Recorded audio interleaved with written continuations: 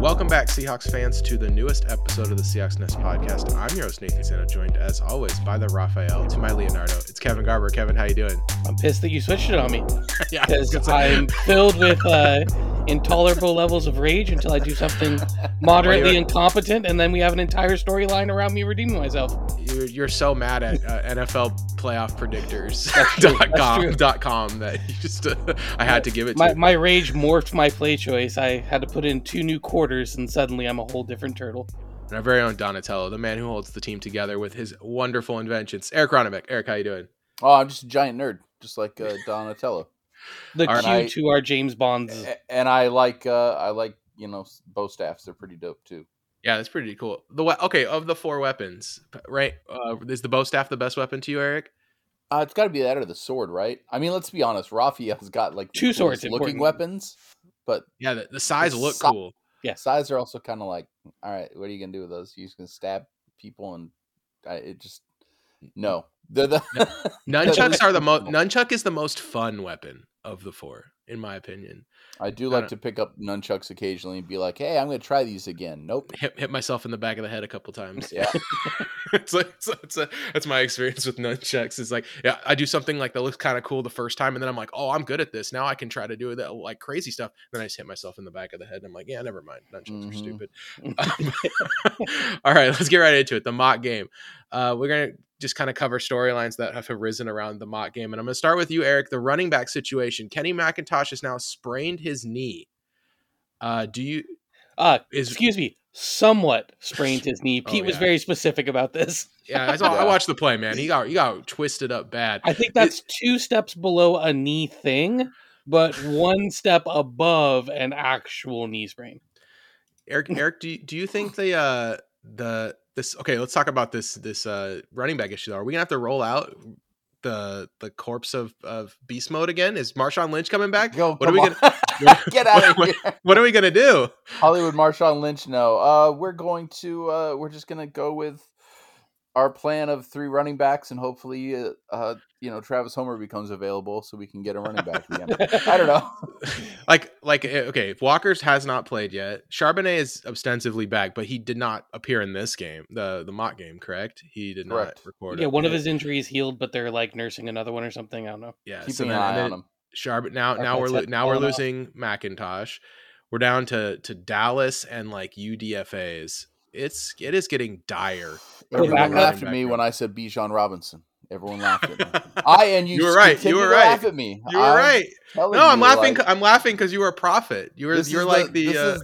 Is this the part where I point out we drafted 2 running backs and still they're injured? Like, so what? You're voting that we draft a Bijan Robinson injury? Is that? I do vote that we should have drafted Charbonnet also. Kevin, just yes. Putting a hat on Bijan and Charbonnet. We need all Bijan of them. and Charbonnet. Like, what idiot is behind this? And then how many picks do we have in this draft? 7 running backs. Who is in charge of this, Eric? So if running backs are the Infinity Stones, then I think that Bijan would have to be the power. No, he would be the time stone. Soul stone. Okay. Anyway, you know how you manipulate the mock draft simulator with quarterbacks on PFF? For Eric, you do the same thing with running backs. That's just if you draft, he's like A+. Second round running back, A+ again. Third round, A+. That's one of Kevin. A listener sent me a mock draft in the Discord, and it was just all running backs every round. And then the first pick was like a C- from PFF, and then after that, it was just F. I guess Dustin sent me that. It's so little funny. Did they know. My boy. Anyway, I don't. Kevin, should we kick the tires on any of these free agent running backs like Leonard Fournette and Ezekiel Elliott? The Dalvin Cook, these guys all walk the streets. Dalvin Cook seems like he's going to be a Jet. He's like hanging out at their practices, but hasn't signed yet. He's doing an unpaid internship with the Jets. This is a very interesting situation. We should get the union involved. Are we gonna get any of these guys though? As one of them running back for America, they're using him in the Jets classrooms without paying him correctly. I think that there's an appeal to signing one of those. There's some talented running backs out there, but I don't think any of these injuries have shown themselves to be sustaining enough. Like, I don't think it's going to be a long-term out. I think there's going to be running backs to sign off the street for a good portion of the season. So I don't think we have to run out and spend money on it, especially because we do have 4 running backs that I think we're all comfortable rostering. DJ Dallas, in addition to the 2 rookies and K9. Yeah, as long as 2 of these guys can get to the regular season healthy, but I'm starting to think that But Zach would look pretty good in those Zeke would look pretty good in those throwbacks, wouldn't he? Little throwback Zeke, belly button uni. Ooh, I'll take it. Throwback with the belly button. Ooh, yeah. Give an extra long jersey. Prevent the belly button as much as possible. Prevent more belly button. It would remind me of when we signed Adrian Peterson, where it's like, hey, this guy can still do goal line work. This guy can still catch the ball and block really good. He's not great anymore, but he can do stuff. That's what signing Ezekiel Elliott would feel like to me. What's AP do? We got some kids to whip in shape on there. Are you into Zeke though? Aren't you saying he's not? You did a whole speech. Like I said, he's not done. Third down back Zeke Elliott. If you don't have to pay him more than like $4 million, yeah, I'm into it. Now that we drafted Charbonnet, like I'm less excited about the idea. But if we're gonna nurse all these injuries, then yeah, bring him in. Let him just. He's a good blocker. Like that's something you just can't like put a like. It's hard to. You can't have bad enough athleticism that you stop being a good blocker as a running back. It's just like a thing that exists for you. He's a good pass catcher. He was good along the goal line last year and in short yardage situations, which is something we've struggled with for quite some time. Your Bryant Koback hatred is noted. Yeah, okay. All right. Not a believer in the Koback up. Taulapapa. Yeah, Wayne Taulapapa hatred is noted. Not a big Taulapapa guy. So Roderick Thompson Jr., not a believer? I went to the Chinese knockoff site and I got a Taulapapa knockoff. they got the throwback. They got the throwbacks on. It's an inverted throwback, so it's green like the old Whalers jerseys. They got the throwbacks on DH Gate now, guys. And I just ordering Taulapapa and Ailers. Those are my 2 jerseys. Okay, anyway, Dwayne. Let Ailers brew. Dwayne Eskridge suspended 6 games. He did not get charged with a crime or anything, but apparently the NFL investigation turned up enough that it is worse than beating a guy up on camera in Vegas, Alvin Kamara, by twice as much. I'm trying to figure out what this is. I don't understand NFL punishments at all. Like, it just doesn't make any sense. I've watched a video of Alvin Kamara. Catch rule. No one knows them. I've watched a video of a guy getting beating Alvin Kamara beating a guy up, and it's like, now I have to, I don't know, it's just weird. The whole thing's weird. NFL punishment is weird. D. Eskridge at this point, Eric, are you just out on him completely? Like, should we cut him? I mean, I've been out on this guy. I think we've all been out on this guy for a long time. Yes. They keep talking him up, and he had 3 catches in the mock game. Yeah, they talked about there's like one of our undrafted free agents is really having a good. Jake Bobo, 7 catches, 76 yards, and a touchdown. I'm not talking about Bobo, but we'll use Bobo for now because I can't remember the guy's name. It's not Bobo because I would have There's called an emergency meeting. There's a lot of Bobo hype, dude. That Bobo hype is out of control. Aesop Winston's also getting a little hype as a return guy. Yeah, and then little WSU love. Griffin Hebert has been like the sneaky as like the H-back tight end guy that people are saying he's been pretty solid as well. That's it. I don't know. I it's exciting to have like the UDFAs kind of showing up and maybe earning a late roster spot, but we'll get to cut downs. I mean, we're only like 2 weeks away from preseason football, so like we're cut downs are coming. We're gonna get there soon. So the story basically said, can he crack the lineup between these 3 Seahawks receivers and a resurgent D. Eskridge? And I was come on, just back D. Eskridge out, and now he's suspended. I have no idea why you would keep this guy unless you have to. Like, if we cut him now, we pay him more, he can sue us. He must be so good in practice. Like, just think he's just that steady veteran presence in a young wide receiver room.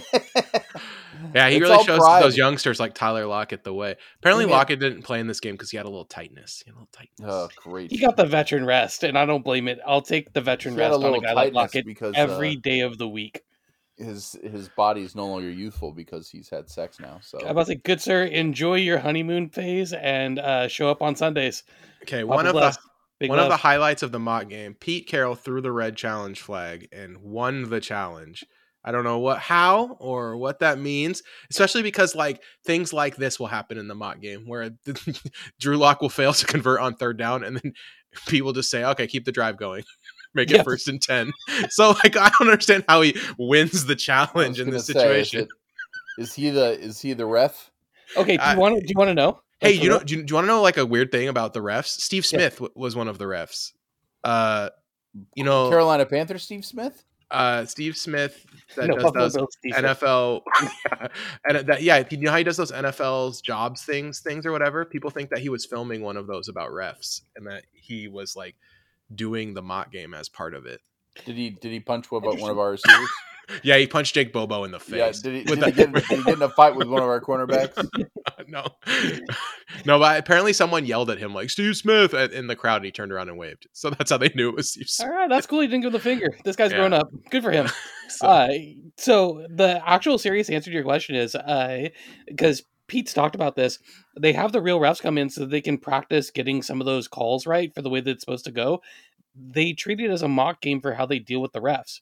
So that was Pete seeing how a rule is going to get called or how he thinks it's going to get called. I mean, good on him for believing that they're going to be consistent in how they enforce anything. But, I mean, A for effort. Good job. Yeah. And what is it? What do they do? They went back to the video that doesn't exist. I don't know. It was goofy. The whole situation is goofy. That's true. But it is funny that he challenged a call in a mock game. All right. One of the most exciting things for me is, and I think most informational things, was seeing how the first team defense lined up in formation. We've talked about this a lot. Like, how are these guys going to line up? What's the front seven going to look like? What's the back end of it going to look like? So first down, first play. This was the starting first team defense. Mafe and Nwosu were the outside linebackers and then Draymond Jones, Jaron Reed, and Mario Edwards were in the middle. Now, Darrell Taylor is hurt. Some people think that might be Taylor instead of Mafe, but I'm not so sure because Mafe in the run game is a lot better. So I think Taylor might be more of the spear when we need the pass rush, as opposed to like the shield when you against the run game. It was Bush and Wagner, and then we were in the nickel with Trey Brown, Mike Jackson, and Devin Witherspoon was the nickel cornerback. So I want to start with this, Kevin. Spoon in the nickel. There's a lot of like talk about this. Like, oh, Devin Witherspoon's lining up in the nickel. Oh, we spent a top 5 pick on a nickel cornerback. Like, what are we doing? Does it bother you that Devin Witherspoon was in the nickel? Hell no. Okay, that's thanks. Like 0%. Do you think they did it out of disrespect because it took them so long to sign his deal? No, they did it because they understand the modern NFL nickel cornerback is a starting job. Like, and the other thing is what you're asking for from a guy playing the nickel in the modern NFL is the skill set that Witherspoon's really good at. I think he has inside-outside versatility, but having a guy like putting him in the slot means that he's able to use his run-stopping skills better to help with what we're worried about for some of our front seven players. I just think, if you're looking at putting the best starting group on the field, Witherspoon at nickel, there's a good chance that's our best starting group. Yeah, I agree. Witherspoon in the nickel is because he can help in the run game. It's like they want a cornerback on the field, but they want a cornerback who's not going to be a zero in the run game. Let's ask Steelers fans how they feel about spending a first round pick on Minkah Fitzpatrick and see if they think that employing someone who plays primarily in the slot is a bad idea. How's everyone feel about Honey Badger? It's like, come on, you guys. Like, you could do a lot from that position, and he's a versatile enough player to take advantage of it. Right, and sometimes when we have 2 cornerbacks in the field, maybe he does just go play on the outside. It's not like the end of the world. Eric, how much nickel do you think the Seahawks are going to play this year? Do you think that it becomes our primary formation? You ask me this every single season, at least 3 seasons. But it's seems like every year we get closer. You know what I mean?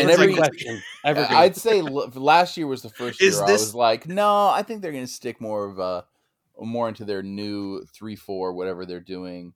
So I'm just going to go back the other way and say, no, they're going back to 4-3. Like, you're going to see less nickel.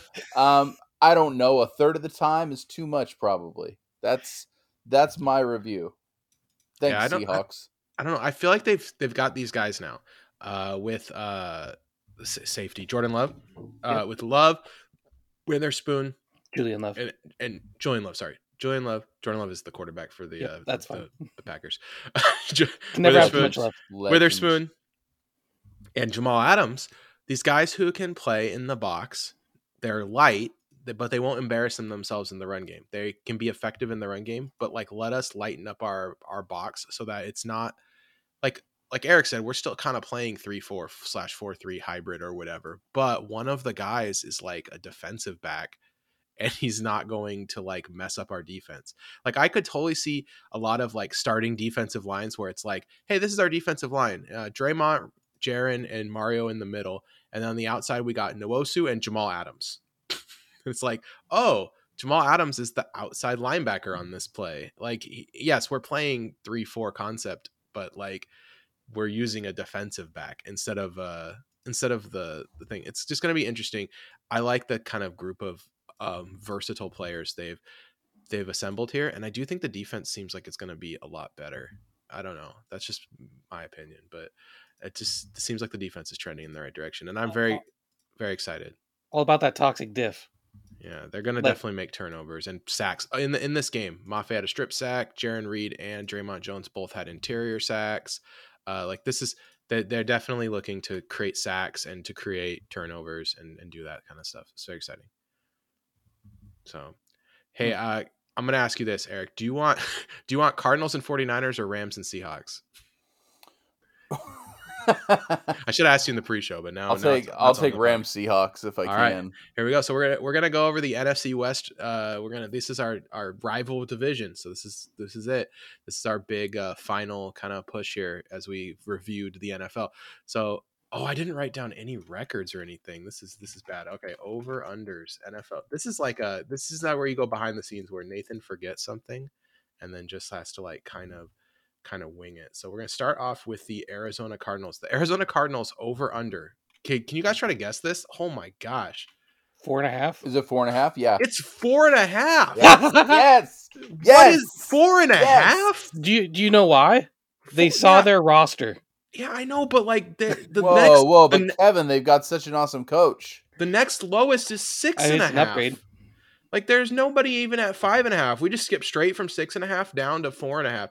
All right. Well, anyway, last year the Arizona Cardinals record. Oh my gosh, this is was terrible. 4-13. 4-13. They're over under set at 4.5. They added Kaiser White, Dennis Daly, and Zach Pascal. They lost Zach Allen, Byron Murphy, and Justin Pugh. In the draft, added offensive tackle Paris Johnson, defensive end BJ Ojolari, and Michael Wilson. Seahawks connection. This is, of course, the new home of the resurgent. This is finally him playing the role that he was always born to play. LJ Collier. Woo. Congratulations, bud. You did it. Kevin, tell me about with a quality organization. The Arizona Cardinals. The Arizona Cardinals roster is one of the worst rosters in the NFL. It kind of reminds me of those Texans teams where you're like, well, you have to spend a budget, so get over that bottom line, boys. Like, their wide receivers, they have Hollywood Brown, who has a skill set and is like an interesting number 2 receiver. Rondale Moore, who we're still not sure plays wide receiver, and like some combination of Zach Pascal and Greg Dortch is probably going to be their number 3 receiver, and that the human Dortch was denied a bank loan. I love it. Then their offensive line is still question mark after question mark. I think Paris Johnson Jr. was a good draft pick for them, but the whole interior of their offensive line, I don't think you can really believe in. You have Kyler Murray, who's out until at best late in the season, and if you're smart, you're probably just sitting him all year because it's not like you're going to be in a playoff hunt. So this is going to be some combination of Clayton Tune and Colt McCoy starting at quarterback. Like, James Conner might be their most effective weapon, and he's James Conner, if you didn't know. They have no real solid pass rush. Kaiser White was one of their best offseason acquisitions. Like, Kaiser White brings a lot of negative value in the run game. Lots of teams will, when Kaiser White's on the field, they'll just run directly at him. It's like a it's like a serious problem. You have like Isaiah Simmons to help with that. What? No, they got that. Well, they got the other guy too. The other guy that's Zaven Collins, another positionless linebacker that they don't know what to do with. Great plan, guys. Like, I don't get it. It's Budda Baker and guys on defense. This is not good. It's so sad for Budda. This is a really bad roster, and I think 4.5 wins might be kind. They have their offensive line too. Like, they spent their first round pick on a tackle when their only good offensive line players were tackles. That's pretty bad. They have good. Marquise Brown is good. That's a compliment that I'm willing to pay them. This is a really bad roster, and it's not a very deep roster. It's just this is year one of a reset for them. The starters are bad, but on the bright side, it's thin. they knew. I think that they know this is a reset year. They're going to front load all their salaries into this year of the guys they want to keep. They're going to figure out which guys they want to keep and which guys they want to get rid of. And then in this next offseason, they have 2 first-round picks next year, including Houston's, which means they're probably going to have 2 top 10 picks. They can really reform the roster the way they want to. The problem is that everyone hates the Cardinals. Nobody wants to play for this team because they make you pay for your own lunches. Like, this is like the worst run franchise in the NFL. And so it's a problem for me, like, it's like, how do they get better? Well, they're not going to attract any free agents because I think it's like known around the league. Like, this is like one of the worst franchises to play for.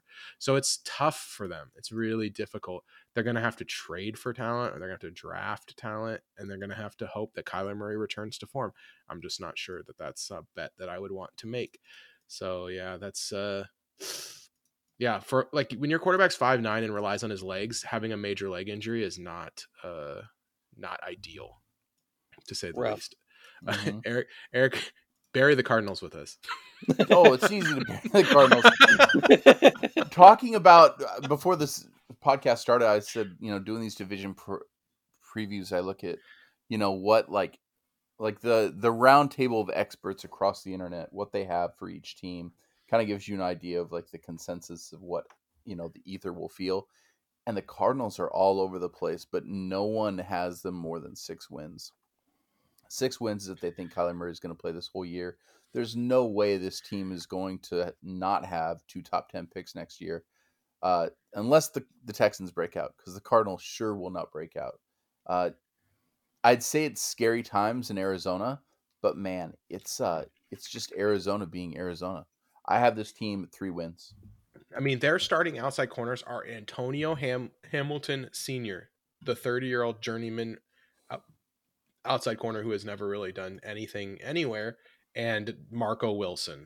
It's like who's most famous for throwing a shoe and losing his team a game. Correct. That's like, so it's very bad. Him and racehorses have a lot in common. I'm at for me, the Cardinals are at 2-15. I am sitting with Eric on 3 wins. I think that 2 might have been kind, because I gave them 2 divisional wins. Oh, is it against the Seahawks because we're not wearing wolf gray? No, it's because we are going to their home field, and their home field's cursed. Let's see. I have them beating San Francisco and the Rams. No, I do not have them beating us. Okay. The next team, the Los Angeles Rams, went 5-12 last year. They're over under a set of 6.5, with under being a slight favorite at -120. They added Hunter Long. They lost. Take a deep breath here. Jalen Ramsey, Taylor Rapp, A'Shawn Robinson, Baker Mayfield, Nick Scott, Greg Gaines, Troy Hill, David Edwards. Also, their Seahawks connection here. They lost Rams legend Bobby Wagner, is now gone, and they have gained Seahawks legend Gallo Witherspoon. Same level of legend there. In the draft, they had Steve Avila, Byron Young, and Kobe Turner. Eric, go ahead. Just this is your chance. This is our chance. We've all been waiting for this. A year where clearly the Rams suck. Hey man, I thought Steve Avila was a good pick, because I thought maybe we were going to. Here's the thing: those picks, like in a vacuum, those are good picks. Like their draft picks are good. They just didn't have. Bennett. They just don't. Yeah, well, Stetson Bennett. Yes, but you need veteran leadership on that team, and the thing is that these guys, though, they did a good job drafting. It's just they don't have first round picks because they traded them all for the Super Bowl. Which, I mean, I don't know, if you're going to max out and get a Super Bowl, I guess that's cool. I have never been part of a Seattle team's never done that, I don't think. Yeah, I never traded everything to win one Super Bowl. Yeah, and it seems whenever teams do that, it almost like everyone knows it's going to work. Like the Florida Marlins, the Rams. The Rams before did it. The Cardinals tried to do it. So this roster is funny. This is kind of like the Cardinals roster, but with talent. Meaning it's just a bunch of guys. There's a few good players in here. Yeah. Yeah, there's like a sprinkling of like superstars. So it's guys Start and scrub draft strategy. Yeah, didn't do much and are coming off injury or just aging. Matthew Stafford is going to play some games this year, maybe 5. Allegedly. They still have a good receiving core. Now that Steve Avila joins, that'll be pretty cool. They still have Aaron Donald, which is amazing that he's still on that team. I don't know why he didn't retire after the Super Bowl. they're really gonna put to the test the idea of like, hey, can your defense be literally one dude?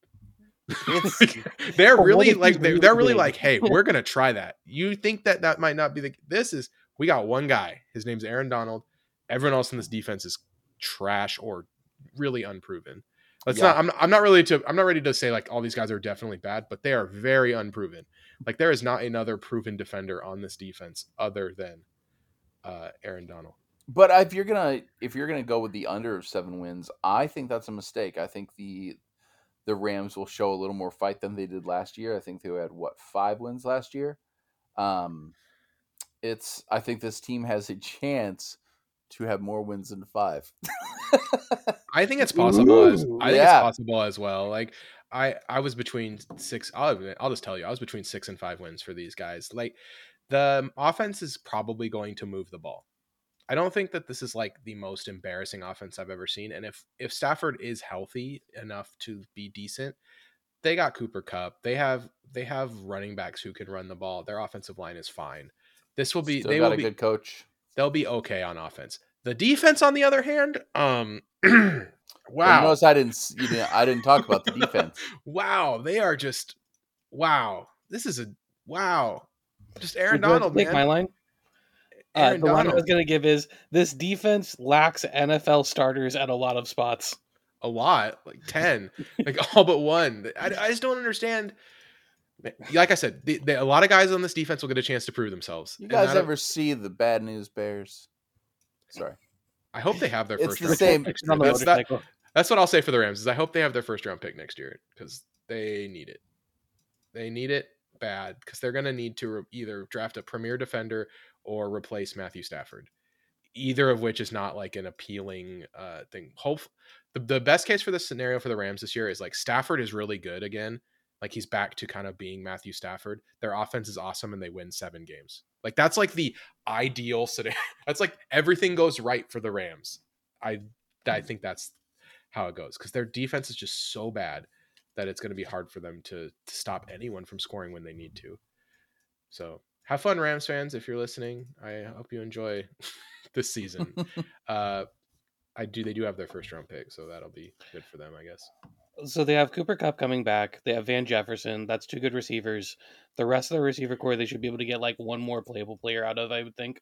I really like So- Puka Nacua. I think that's like actually sneaky dude. I think that's an interesting player. I also they have Demarcus Robinson who kind of gives a floor, and Ben Skoranek who kind of gives a floor. So between Nakua, Robinson, and Skoranek, the odds of them getting no Number third 3 receiver feels production. kind of low. Yeah. But like there's significant questions on the interior of their offensive line. Which version of Rob Havenstein do we get? Because he's kind of a disappearing, reappearing right tackle. Joe Noteboom still has some significant issues, and he will just straight up lose you a game every once in a while because he'll just get whooped by the guy across from him. That's a bit of a problem, especially when Matthew Stafford's got a significant issue with back injuries. And that's not something that really goes away. And if you take Matthew Stafford out of this equation, they go from having an above average offense to a bad offense. And that couples with a defense that is what Aaron Donald and 3 starting NFL level players. Mm-hmm. And then like huge questions at outside corner. If you're kind, they have 1.5 linebackers. Like I think what Nathan said's correct. Kobe Turner, Byron Young. I think Jason Taylor was taken kind of late as an interesting player. More a box safety than a free safety, but we'll see. Like, I think they drafted guys that are pretty good, but those guys aren't going to be able to help this season. This is a deficient roster that's relying on injury-prone players. I'm at 4-13. I have them at 5-12. And you guys don't believe in the power of Matthew Stafford playing more of the season than he has since the Super Bowl. I got this team all the way at 7 wins. Yeah, I think if Stafford stays healthy, 7 wins is easily in the range of outcomes for them. All right, let's head to Santa Clara. Sorry, 49ers 13-4 last year. Their over under set in 10.5. Huge favorite for over at -145. They added Zane Gonzalez, Clelin Ferrell, and Javon Hargrave. They lost Mike McGlinchey, Jimmy G, Charles Omenihu, Jimmy Ward, and Samson Ekubom. They drafted Jake Moody, Jair Brown, and Cameron Latu. Seahawks connection. They brought back Seahawks legend Kerry Hyder, and of course Seahawks practice squad legend Daryl Johnson. It's Kevin. Kevin, what do you think? You know what works really well? Having unproven quarterbacks and a questionable offensive line. I This mean, is another team that's really stressing Nathan's one true offensive lineman theory. they still have Trent Williams. So I guess as long as that guy's out That there, I is think what they have. they'll be They all have right. Trent Williams. He is good. He is good. He's so good. So all their plays should be rolling left, because otherwise this I mean, is dire. I want to explain like my theory a little bit. Is like Trent Williams is a perfect example of this. Is that they can scheme now where it's like Trent Williams just erases one defender by himself, no matter what, and then it makes everyone else's jobs so easy comparatively. So that's kind of what the core of my like one great offensive lineman theory is. Like this guy is going to erase someone from the face of the earth, and then it will make everyone else look so much better and make their jobs so much easier. And But that's a any reasonable theory. The issue is that I feel like the other four guys could work two double teams against two other defensive linemen and still might get beat. Like yeah, that's what I mean when I say this is I don't stressing the really get theory. letting McGlinchey walk like that. Like I don't think they can afford him.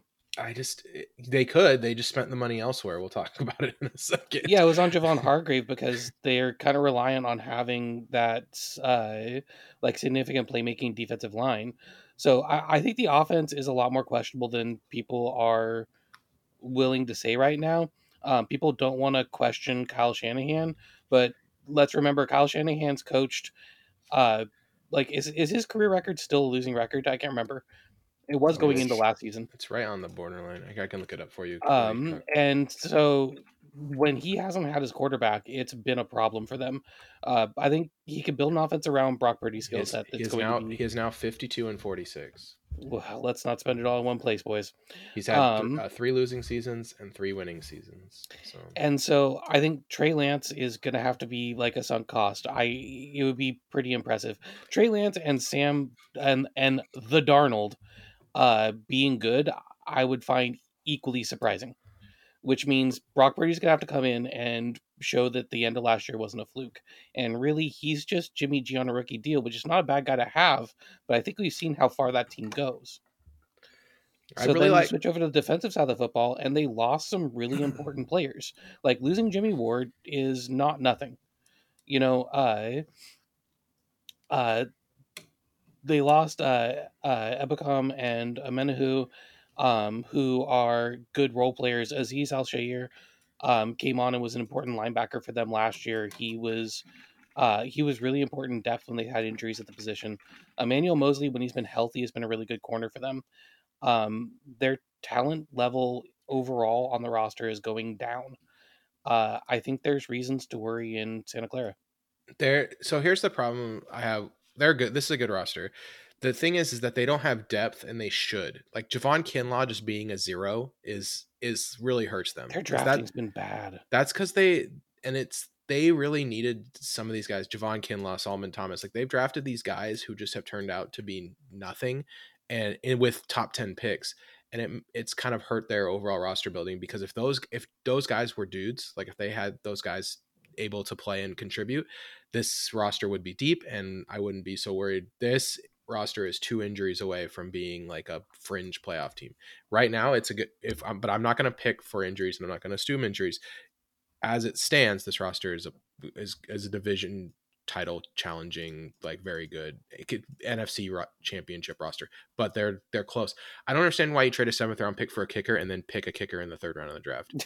That is like the most bizarre, like do you just hate 7th round picks? Like, I don't understand. They're going to cut Zane Gonzalez. There's no way they get that 7th round pick back for him. They're just going to cut him and then keep Jake Moody. Like it's so ridiculous. They were just worried Jake Moody wouldn't be there in the 3rd. Oh my God. I guess that I mean, that's seriously probably what all-time quote.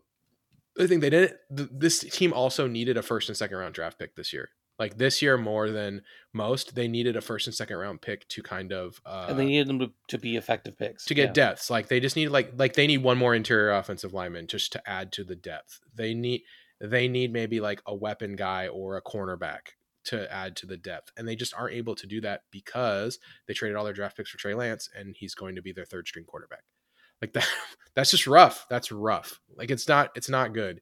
And Not so ideal roster building. because of that, this team is 2 injuries away from a disaster. But as it stands, with no injuries, I like it. That I like Brandon Ayuk. I think he's a really good football player, and he's kind of continually grown as he's been in the NFL, which is something that's to be impressed because he started off in the doghouse. Like they didn't use him at all. He seemed like Shanahan hated him, and he's just continually gotten better and better too. I think he's better than Deebo Samuel now. I said it 2 years ago and I was wrong, but now I'm ready to get back on that corner. And Ready to be right. Ready to be right about Brandon Ayuk. The McCaffrey trade obviously is great. McCaffrey is really good. As if he can stay healthy, that's awesome. But now they don't have to rely on Elijah Mitchell, and he's a very good change of pace / second running back that they have ready to go if McCaffrey struggles with injury. The defense has really talented players. Hargrave, Armstead, Greenlaw, Warner, Hufanga. Like these are really, really good defensive players. All those guys could be Pro Bowlers at the end of the year, and it wouldn't surprise me. So because of that, the defense is awesome. This is a good team. This is our primary team we need. This is the mountain we need to climb if we're going to be the division champions right here, because this team is good. So yeah, Eric, what do you think about the 49ers? Everything you said, this team is it's stacked, and it sounded like they couldn't decide between Brock Purdy and Trey Lance, and they have both. So they have at least depth at quarterback. Kyle Shanahan is still a quarterback whisperer. He may not be a great team coach, but it doesn't matter. His roster is stacked, so he'll be over 500 this year. For the rubber season, I have this team at 11-6. I can't assume they're going to have injuries. Every team does, but I feel like they're going to be able to bounce back enough. They're not going to be the world beaters that a lot of people are picking them, though. A lot of people have this team 13-4. I've seen 14-3, which is absurd. 11-6 is where I have them snuggling in at. I have them at 12-5, and pretty much the same as you, Eric. Like it's a good roster, but schedule is not like the easiest schedule, and I think that really what's going to determine the division is how these games go against us. So, and we get the away game coming off a bye, so I really feel very good about that. And yeah, I'm excited to see what happens. This is like I said, this is the mountain we're going to climb. This is the team to beat here. So, Kevin, what do you have, Matt? I've seen Shanahan teams with questionable quarterback play behind poor offensive lines, and it's not a pretty picture even when the defense is good. The thinness worries me a lot. I have them at 9-8. All right. So, oh wait, we'll go over. I guess we can do the last team, but the biggest differences I think in records, I think for all of us, was the Packers, this team, and the Atlanta Falcons. Right? Those are, I think, were the ones we had like the biggest ranges on. There was no other ones that had huge range. Maybe the Seahawks, though. Here we go. Seahawks last team. The Seahawks went 9-8 last year. Their over-under set 8.5. It's -150. It's already at 9 in some sports books. That's how much people are hammering the over for Seahawks. We added Draymond Jones, Bobby Wagner, Julian Love, Jaron Reed, Devin Bush. We lost Poona Ford, Rashad Penny, and Eric's sweetheart, Cody Barton. Drafting Devin Witherspoon, Jackson Smith and Jigba, and Zach Charbonnet and Derek Hall in the first 2 rounds. Eric, what do you see this year for our Seattle Seahawks? I see a year of hope. Last year was kind of funny because we looked at it like, oh man, Russ is not here. Can Gino do it? And we were all hesitantly, yeah, I think Gino can maybe do it. And Gino surprised a lot. I think that he's in line for possible regression, although he could just be a guy who does exactly what he did last year, because he definitely regressed at the end of last season, I felt. Big things for me, Jamal Adams. He's coming back at some point to play at some point at some position. If we can put Jamal Adams if we could put Jamal Adams in a pass rush role that we kind of tried to take him away from a little bit, I feel like. Sorry, I thought you were gonna say if we could put Jamal Adams in a bubble mailer. Yeah, well, but like play him in like the slot, but have him be like kind of is he gonna pass rush? Is he gonna cover? Like what's but I want him pass rushing most of the time. I feel that's the only way he can really fit in on this team right now. I'm so disappointed in that trade, and I'm sad for him too, because he doesn't want to. He didn't want to have his career go this way. He's a gamer, yeah. He's probably he really is, and he tried to be the heart of the defense as soon as he came in, and you could tell he really wanted to be here, which I always love. Speaking of love, Julian Love, I like this addition. Expert It'll transition.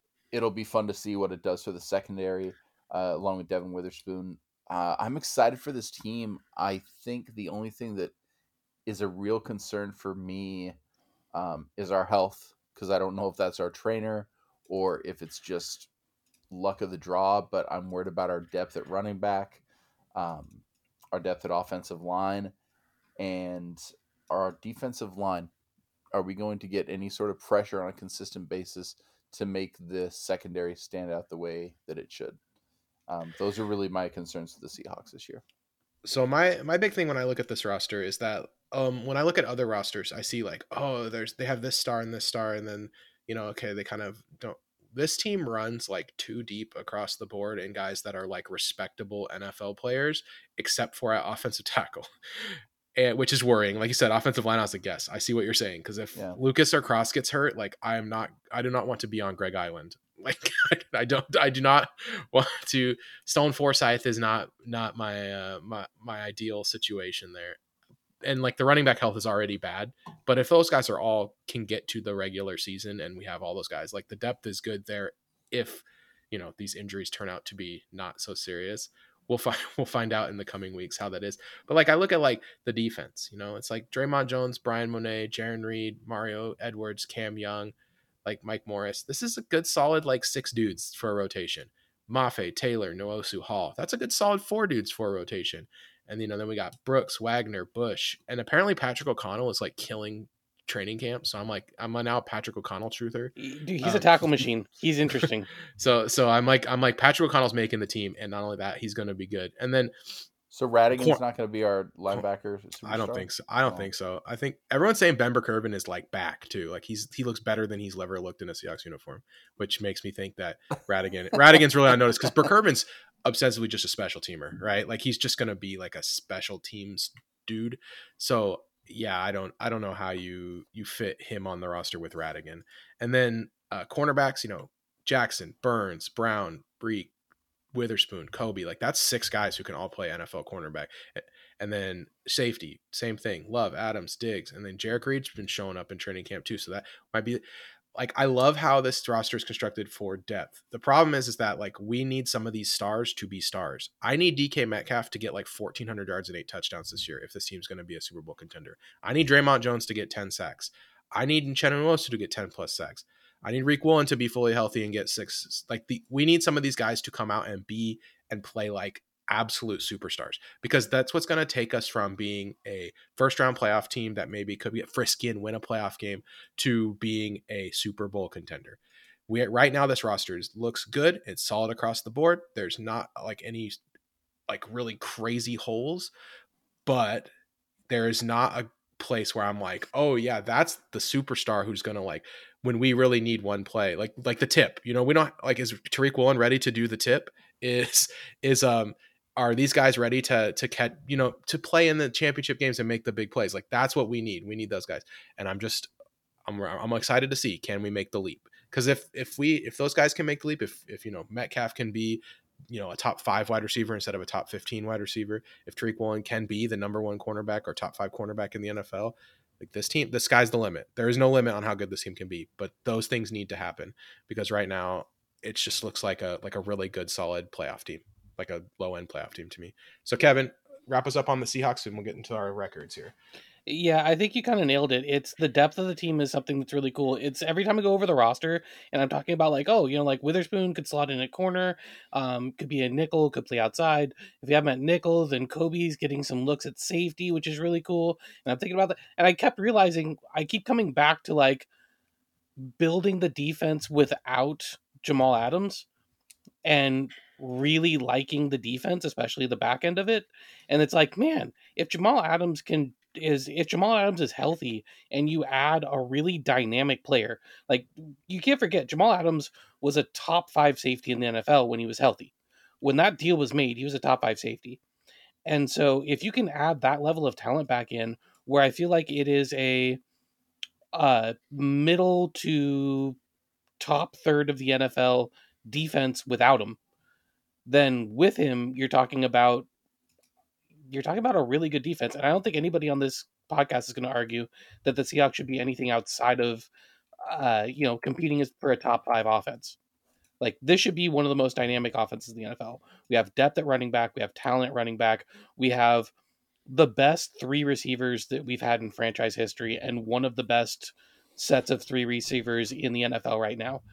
And all you need Geno Smith to do is go back there and be Jared Goff.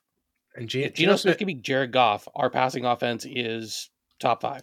Easy. Geno Smith has commanded the offense in the preseason. I mean, it does not look like last year was a mirage at all to me. And when they uncorked his arm in the middle of the year and he showed that he could threaten with the deep ball, like, it became a really complete look. So yeah, it's the talent is pretty hard to deny. Like, the stories about Olu coming in and competing for the center spot, Bradford's supposed to look pretty good.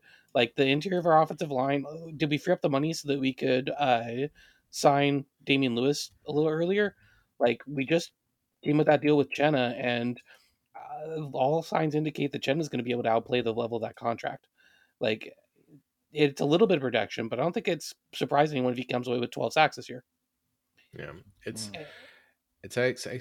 It's a really talented roster. Yeah, there's a lot of top 3 in the NFC roster. There's a lot of potential. That's not saying anything. You say that like it's like so good, but like, yes, I do think this is like the 4th best roster in the NFC. But if you get into the Super Bowl, but the NFC has a lot of AFC bad team rosters that they can't beat. I would be really scared to play the Chiefs, the Bengals, Bills, Ravens. I would be like, would you be shocked if we beat them? No, but I would expect us to be like 7-point underdogs. Would you get to play 2 of those on the way here? It would take an upset, yeah. Bowl, so that's exciting. But it's that whole it's when you get into the playoffs, if you can get into the Super Bowl from your side, you just have to come out and play the game of your life once. And we've seen that happen.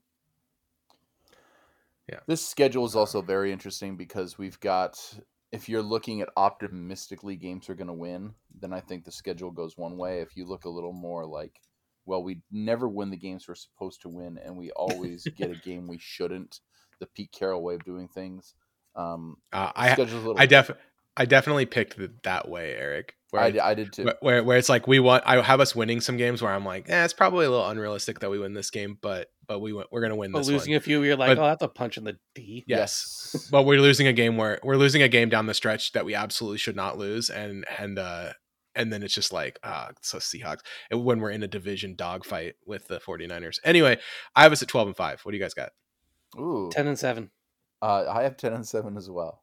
Yeah, I'm very optimistic actually, because like I said, if we can get some leaps, some big jumps from some players, this is as good of a roster as like Kevin said, as good as a roster as anyone else in the NFL and the NFC. It's like Eagles is number 1, then it's like Cowboys and 49ers number 2, and then I think you can make a real serious argument that we're right there behind those teams, and it's us, and then I'm into Falcons, so Falcons is the next one for me, but other people maybe not so much. All right, there are many ways to support the Seahawks Nest podcast. The best way to do so, head over to patreon.com/SeahawksNest. It's for as little as $1.24 a month. Join the Discord, hang out with us, listen to me and Brett talk on the phone every once in a while next season during the after the games. Thank you to those who support the show: Emmanuel, Andy, Brett, Cooper, Evan, Flocktimus, Gavin, James, Joshua, Lucas, Malcolm, Micah, Rad Dad, Nikki C, Ryan, Terrence, Timothy, Tom, Astro, Blake, Bob, Casey, Daniel, David, Foles, Jay, Luke, Michelle, Mike, Noah, Thomas, Werewolf, Brandon, and Nick. All right.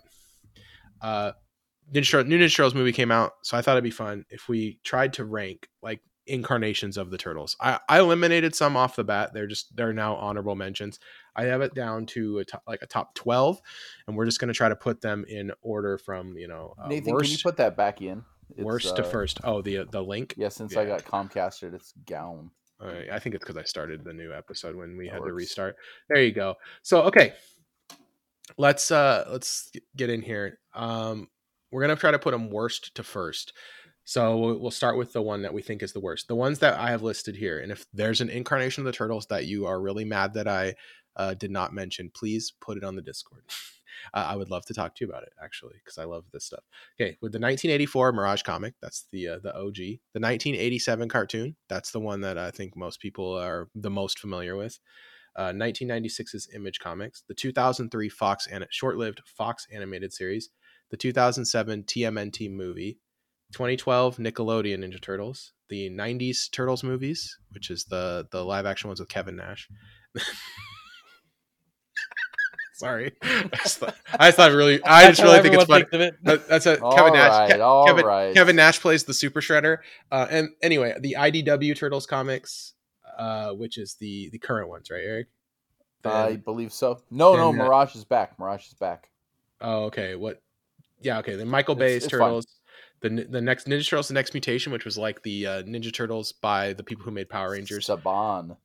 Rise of the Teenage Mutant Ninja Turtles, which is the most recent television show. And then Turtles Forever, which was like a weird crossover thing that someone did or it's like a movie where they like crossed over different generations of the Turtles. But it feels different than other iterations of the Turtles. So I wanted to put it in here. All right, what's the worst one? It's got to be Saban, right? Next Mutation, yeah, it's really bad. Yeah. Here's how bad it is. It's so bad that I am clearly going to say it's worse than the Michael Bay ones, which is really hard to do because there's a joke in the Michael Bay Ninja Turtles movie where Michelangelo sees April and says his shell is swelling. And that is a disgusting thing to have happen. That is a disgusting act. And I still think that the Sabin one is worse. that should tell you how much I don't like this one. So, but is everyone okay with Michael Bay Turtles as the next one? Yes, that's the next worst. I think so. Okay, all right, we're on this. We're all on the same. Megan Fox gotta employ her somewhere. Yeah, it's cool. You gotta really perv on Megan Fox in your movies, Michael Bay. It's really awesome. Okay. Anyway, so my next worst I would like to nominate is the Nickelodeon one from the 2010s. Was that the 2012 Nickelodeon? I actually think that one's all right. I'll be honest. I want to put 1987 cartoon next. What? It's so corny. I don't think I can let you do that. And I just want to get it in here as soon as possible because like I think that almost the all-time faves, man. It's just I went back and watched I've watched all of these now recently with my son, like most of them, the TV shows, the animated series, and I have very strong opinions on like which ones I found most enjoyable. Without that cartoon, no one would ever have pizza. I don't disagree that like it's influential, but like it's just like not. What about the Teenage Mutant Ninja Turtle pies that came out with the green ooze? My gosh! Oh no, it's just green icing on top, and then like this disgusting yellow ooze in the middle. So it was like good. white. It was white vanilla. It actually tasted kind of good. Yeah. Oh my gosh! It's Always Sunny in Philadelphia had their season premiere be about them, and I was like, "Is this for me personally? Is The Matrix leading my?" What about the Image comics where they tried to make it overly gritty? Yeah, I could see that. I can go that direction. I'd go that way. Also, I don't know, one of these movies. The movies maybe is right there too. That 2007 movie isn't very good. Oh, I actually don't mind it. I think it's okay. Have to put so the 2012 Nickelodeon and the 2007 TNMT, I feel like those belong next to each other wherever we're putting them. The 2007 TMNT movie? The 2007 TMNT movie and the 2012 Nickelodeon movie, they belong next to each other. I agree. The thing on the Nickelodeon show is I just think it's a really like solid iteration of it feels like Turtles. So then like, what about Turtles Forever? Should that be before or after those? Before. I think actually it should go.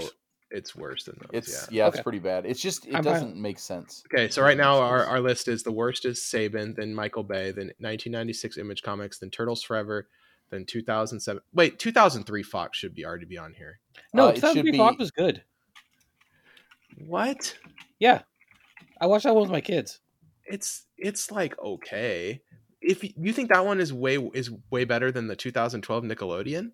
I think it is better. I don't know about way better, but I do think it's better. What I really like is you guys respect me enough to not just be like bashing Rise of the Teenage Mutant Ninja Turtles in front of me. Because it's like my favorite. So okay, I know in your hearts you want to put it on this list already. Okay, we can go Fox next then. I think Fox. 2003 is like a little grittier, and 2012 is more like everyone's Michelangelo. Correct. Well, 2012 is like 1987, but like I think elevated a little, modernized. Like it plays better to my modern sensibilities, but it does feel like it was trying to channel the same spirit as 1987 cartoon. I would put Rise next then. I agree. Rise. Okay, I'm gonna tell you why Rise is my favorite. I would put it probably second behind the IDW, the New Turtles comics, which I really like. That's gonna be number one for me. So, but spoiler. the reason it's definitely better than 90s Turtles movies. By the way, I feel like we should have put that on. But if I'll you just want say to put 90s Turtles movies behind Fox animated series, that's fine. But 2003 Fox and Rise, I think, belong next to each other because they do some stuff really well and some stuff really not well. I'm going to tell you 3 things I like about Rise of the Teenage Mutant Ninja Turtles, and I know a lot of people hate this show. Number 1 is legitimately funny. 2, best action animation in any animated series I've ever seen in my life. And 3, they gave all the turtles distinct visual profiles, which is something that they've needed to do for so long. And I'm so mad that it's not going to stick because people didn't like this show. Like, that bothers me. But like, I think that like giving each turtle its own visual identity is cool and something that should have been done a long time ago. Anyway, Eric, do you have strong opinions about this list right now? I feel like I haven't heard from you in too long. Well, it's just forming. It's kind of yelling out. Here we go. 90s Turtles movie.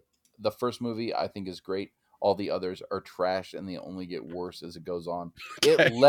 It led to the Saban TV show. Like that's why like where does it belong on this list for you? The first movie near the top.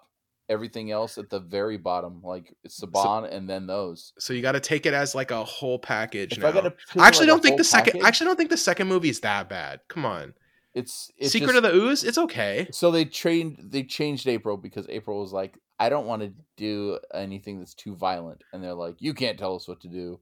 And then they came out and they were like, hey, a lot of moms wrote letters. We can't make this too violent.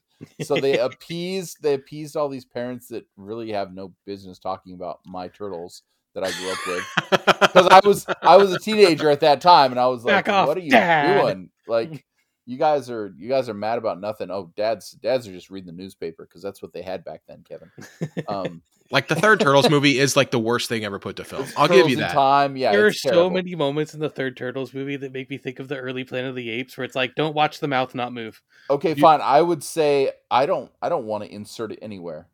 I would rather let me since we went. I think it is no. What we is your shell swelling? My shell has been swelling for a while.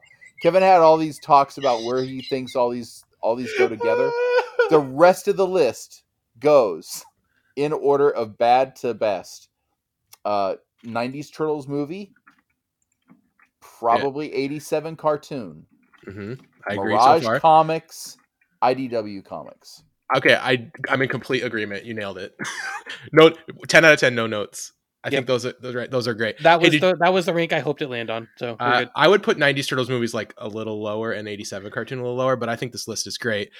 Eric, why is the IDW Comics the best incarnation of Turtles 2? Because Kevin Eastman is back on the title. It's got a lot of history to pull from. They're doing what they've always done in the sense of they want a certain continuity, but then they'll stray from continuity and do like a branching what if. So like the Last Ronin, there's one last turtle. There's one turtle left. Who is it? We don't know. Spoiler, it's someone. I'm not going to talk about it. But they always branch out into different realities, and then they come back to that canon, and it works. It works for no other comic like the Turtles. Yeah, they do like the miniseries, like they did the Usagi Yojimbo thing, they did the Casey and April, they did the Ghostbusters crossover, the Batman crossover, like all that stuff's good. Like they just they've done a good job of like, because Turtles has always been in a weird spot. Turtles has always been in a weird spot where it's like it's a parody, right? Like it's a parody of like gritty, grimdark, like Batman's stories or Daredevil stories or whatever you want to say, but all like small scale city based grit crime stories. Like it's a parody of that, but so it needs to be like funny, but also needs to be serious enough that it's not just a total joke, right?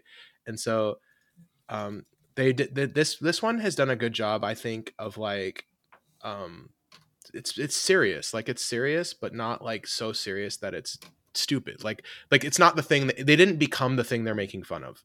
Does that make sense? Yeah, no, I agree. Like that's the danger. They're not a caricature of themselves. The danger they ran of just going back to kind of like grim dark turtles is what I'm going to call it, is that the danger they ran is like becoming what they were making fun of at first, and they've done a good job of not doing that, and I really like it. It's really good.